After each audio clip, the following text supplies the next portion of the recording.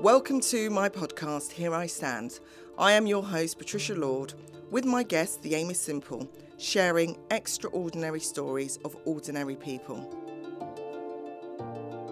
Today, we have Dr. Zareen Ruha Ahmed.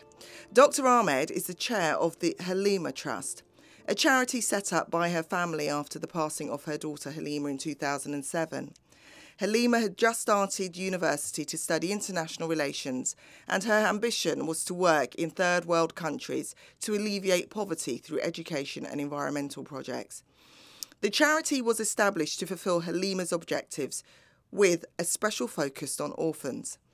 Their first project was the completion of a state-of-the-art secondary school in Wazirabad, Pakistan, for orphan and needy girls, which was inaugurated in April 2011.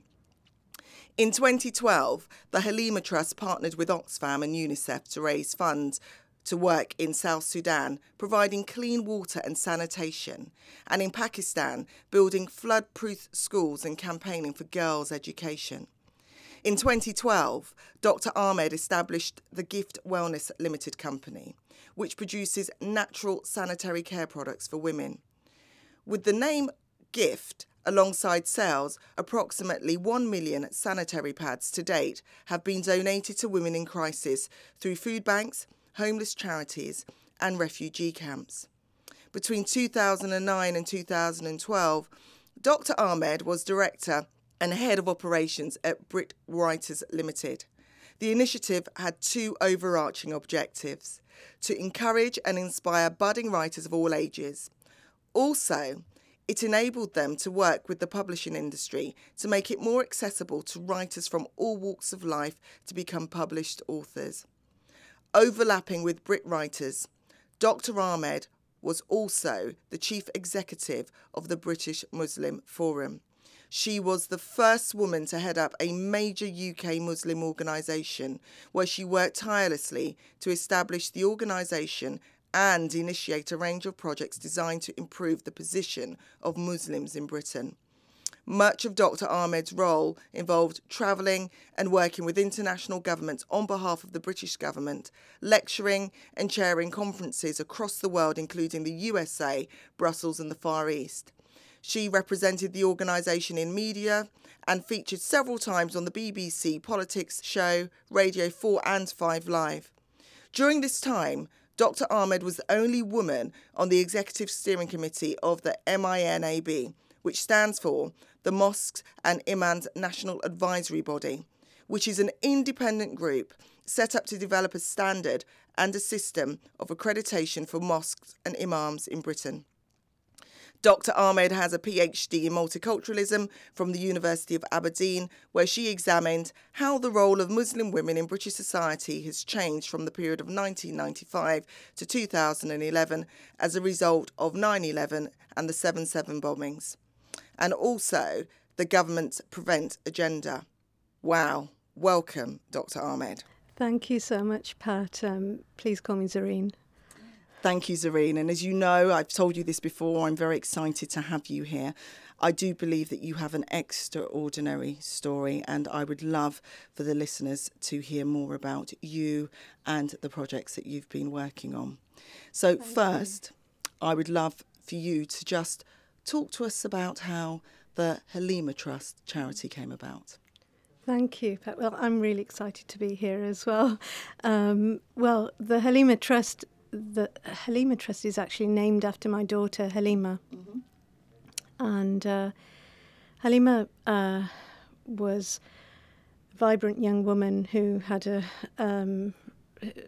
many dreams and aspirations, and like all 19-year-olds, and she'd just started university to study international relations and third world development at Nottingham Trent. And tragically, just 6 weeks after she started university, she was abducted and murdered by a mental health patient who was an asylum seeker, an Iraqi Kurdish asylum seeker. And so Almost immediately after it happened, me and my husband and my son, we decided to set up the Halima Trust to do the work that she dreamed of doing, hence the strapline, Keeping Dreams Alive. And as a mother and someone who has suffered loss, not a child, I find your strength and courage inspiring, because what you've just said is almost immediately afterwards, this is what you decided to do, which takes a lot of willpower to decide to not sit in the grief and to do something positive. So I take my hat off to you. Thank you. I mean, Pat, initially it was like a survival strategy, and also not just my survival but my family's survival. As a mother and as a woman, you'll know, we kind of, when there's any kind of crisis or something happens, we go into sort of autopilot mode, and it's all about making sure everyone's okay. And I think that was one way of actually dealing with the crisis, was, look, we'll do something positive. And it was like our survival through this. But as time has gone on, it's turned into much, much more than that. It's much more meaningful and deeper than that now. And I want to get to the much more in a moment, but, I'm very keen to understand how you kept it together. And I know that, initially that it's fight or flight mode and you're taking care of everybody else. But when did that stop and it's become about you ensuring that you're okay? And what tools did you use to ensure that you are okay? What do you do? Well, I've done lots of, personal development training. I love NLP, neuro-linguistic programming techniques, and I've always used those and things like that. But it wasn't consciously used. It was subconsciously I was using those techniques and visualization and, focusing on the positives and, really dimming the negatives as much as possible. But it was, in terms of me going into auto mode, it was, as you mentioned some of the jobs that I had, and just before it happened, at the time that it happened, I was the CEO of the British Muslim Forum, and it was quite a high-profile thing within the Muslim community and the media and the government, and it was acting as a kind of conduit, like a bridge, and I just automatically thought that I had to keep it together because there were delegations coming from, I had a call from Bishop Ria of Jerusalem, and because we'd been speaking the day before with Halima at the front of at the Excel Centre in London at an audience of 20,000 people, talking on a stage with people like Bishop Ria of Jerusalem and the chief rabbi and, people from different faiths, the Archbishop, and at the Global Peace and Unity event. And Halima was there in front of me cheering me on, and she was managing my stand and things like that. And that was a day before she disappeared. Right. And so straight after it happened, there were delegations coming to see us. And the funeral had all kinds of delegations, and our little community in Derby was just thinking, gosh, what are these? In all their regalia, all these groups of long-bearded, people coming to this funeral, who was this person? And because I didn't really tell people about my job, in our close-knit kind of community and extended family, and to them I was just Haji Rahim's daughter-in-law in Derby, and because he's a kind of pillar of the community. My father-in-law taught in the mosque and all that stuff, and everyone knows him. But I kind of just kept my head down, and then every now and again someone would say, "Oh, yeah, we saw you on the telly." What were you doing? So it was. There were over 2,000 people at the funeral, And it's heartwarming. Oh, really heartwarming. And people read, recited things and poetry and made speeches, and had written speeches for it. And I had calls from different people. I mean, I'll give you an example. Sadiq Khan, who is now the mayor, he and his best friend, Asad Khan, who reads the news. Yes. They went to Mecca for a pilgrimage, and they called me from there and said, "We've done some special prayers for your daughter." And this, I think it was like the day of the funeral or the day after the funeral. Yeah. So, it was a surreal experience. Yes. That, it was, and I had to just go with the flow. Yeah. Night times were really weird and kind of I was so exhausted from the day that I would sleep at night. Yeah. But I remember a couple of times lying down and actually, like, it was as if Halima was sitting next to me on the bed, and I believe she was, actually feeling her kind of the bed lower a bit, feeling her presence next to me, and now I feel her presence more than ever. She's more part of my life now than she ever was. And I'm not going to give too much time to the individual, but what I want to ask you is, did you get justice? Do you have peace? To be honest, he's not really. I don't give him much thought. Yeah. It's like he was a means to an end. He was the vehicle for her passing away. And I focus more on why she passed away, because that, through the work that we do now, he was an asylum seeker. He was a failed asylum seeker, and he'd been arrested several times for drink driving or stabbing people and, violence and things like that. And he was on the mental health register. Like, he was supposed to have been sectioned 2 weeks before for the third time, and they failed to section him, and therefore there was what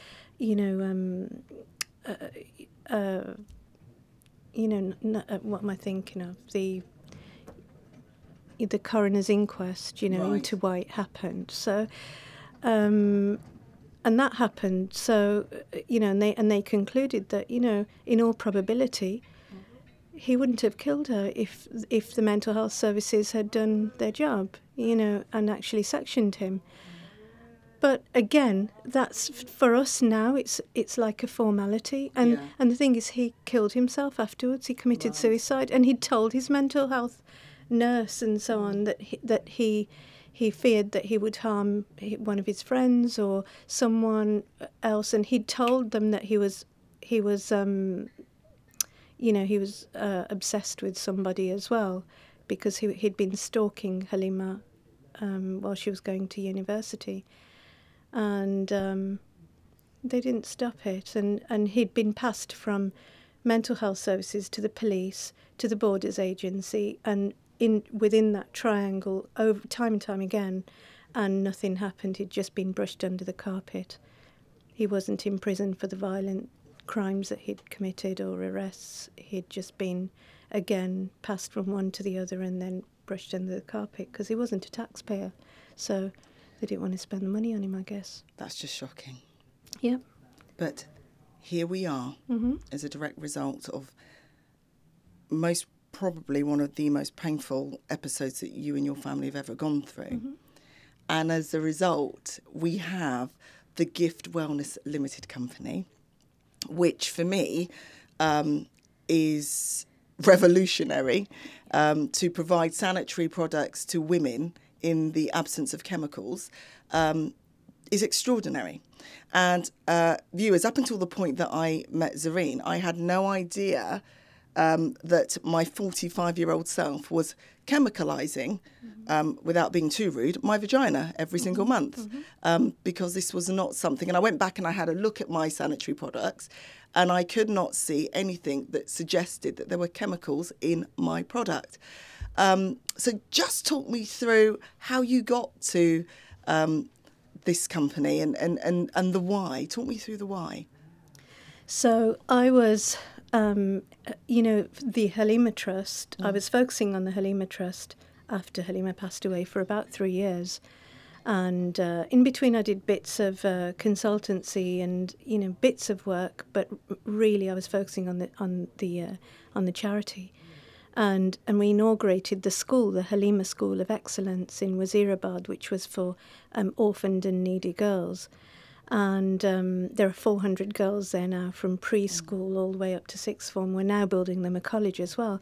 So it was that inauguration in April 2011 where Gift Wellness kind of came about as well. During our trip to Pakistan, when we inaugurated the school, I was with my mum, and she loved Chinese medicine, and she suffered from high blood pressure, and we went to a Chinese herbalist, and he showed us this sort of belt that he recommended that she wore that had this tourmaline mineral layer. It's tourmaline, the semi-precious stone, tourmaline, and there is it's pulverized and made into a resin and kind of rolled into a sort of fabric, and it's used in so many products now. So, for example, when you get on an aeroplane, the air filtration unit has that sort of element within it, so that if someone gets on the plane with a virus, the virus doesn't spread, it's killed, because the negative ions that are emitted from tourmaline kind of zap the positive ions in the air. They kill them and neutralize them. So that's where the tourmaline came about, where I was made aware of the tourmaline, and I was fascinated by it, and that was during the trip. And at that time, I was thinking, now that we've inaugurated the school, I really need to start thinking more seriously about my work, and what I'm going to do. And I thought, what I really need is a product that I can bring to market that will sort of generate a passive income for the charity, or as part of the product or part of the company, some element of it sort of relates to the charity and has a charity element within it. So I was in the airport on the way back from Pakistan, and I was in the airport lounge, and I picked up I think it was Time magazine, and I read an article about women in refugee camps who don't have sanitary pads, and as a result they have to tear strips off their clothing, the bottom of their dresses, to roll up and sort of use as sanitary pads. And that's aside from all the other problems that they face, like, being afraid of going to the toilet out of fear of rape, and having to do really unimaginable things in exchange for food, to survive, sort of they're even sometimes forced to give their daughters for a night to a soldier or whatever, I don't know. Shocking. In exchange for food and protection. I mean, so the last thing they need to also on top of that think about is, hang on a minute, I'm due on in 3 days, what am I going to do? And the aid agencies do supply a very limited amount of pads, but nowhere near enough. And there's also the taboos around going to get them and all that sort of thing. So how does your charity help? So the Halima Trust is, kind of the business Gift Wellness is a limited business. It's a private business, but it's one of those triple bottom line businesses. So when I was in that airport lounge and I read that article, I visualised myself at that point handing out sanitary pads to these women. And the whole idea sort of evolved from there. And when I came back, I was also thinking about that tourmaline thing. So I combined those two things, and I thought, well, let me research this. I researched it for 18 months or so and developed the products within that 18 months and tested them and found the right sort of partners who could, the factory that could manufacture them and assemble them. So I chose all the elements myself and all the makeup of the product, and then got it assembled. And because it's mined in China, that's where they're made as well. So Right. it's the tourmaline is processed in labs and put straight into the product. So there's minimal risk of contamination. They're made in sterile conditions, and the machines are steam cleaned every 2 hours. I think the priority for me, in terms of the product, the integrity of the product, was that they needed to be clean. Yeah. They needed to be chemical free. They needed to be, I mean, down there, where it's like an open wound at that time of the month especially. And then, all women have had some kind of women's problem at some time or other, whether it's an infection or a thrush or a this or a that, and sometimes worse things like endometriosis, which is, why is it so on the increase? Why is 1 in 10 women now suffering from endometriosis? And, we can only conclude that it's the stuff that they're putting on. And that's commendable work. I mean, we talked about this offline, and there is such a lack of knowledge and awareness about women's products, period. Pardon the pun. But I do feel that you and I speaking about this requires a far deeper chat than our half-an-hour slot. So would love at some point for you to come back and tell our viewers more about the product and how women can protect themselves and utilise and buy and purchase credible products. Now, I know that your sanitary towels, what are they called and where are they? They're called Gift Sanitary. Gift Sanitary, and they're available at? Pads. And Gift Wellness. Gift Wellness, yeah. .co.uk. Yep. And when you buy our pads, for every pack you buy, we donate pads to women in crisis. Yep. So we've donated 1.1 million pads so far. Absolutely outstanding. And I've just sent 10,000 yesterday to the Rohingya refugees in Myanmar, in Bangladesh that have come from Myanmar. And, and homeless charities here in the UK as well. As well as food banks. And they're available in Holland and Barrett as well, They're aren't they? available in Holland and Barrett as well. Yeah. Because of the sort of margins in Holland and Barrett, we can give less to charity as a result of that. And, that's the reason why I set it up. Yeah. So, that was the starting point. It wasn't like other businesses where you make your money first and then you do charity. Yeah. This was because of the charity. So, and I find that the more of the charity side of it that I do, the better the business does. Fantastic. And there's good karma and that comes around as a direct result. It's blessings, yeah. Well, Zareen, it's been an absolute pleasure speaking with you. I just wish that we had more time. I will definitely ensure that your products are included on my webpage, and we will definitely be speaking about your products again on this show. I'm absolutely Thank you so much. Positive of it. All right, thank you very much. Thank you, my pleasure. If you would like to get in contact with me, please visit my website on www.authorpdlord.com. Facebook, you can find me on Author PD Lord, Instagram PD Lord, and Twitter PD Lord. Currently, I have books available called The Journey, available on Amazon and Barnes & Noble, Kindle books and ebooks.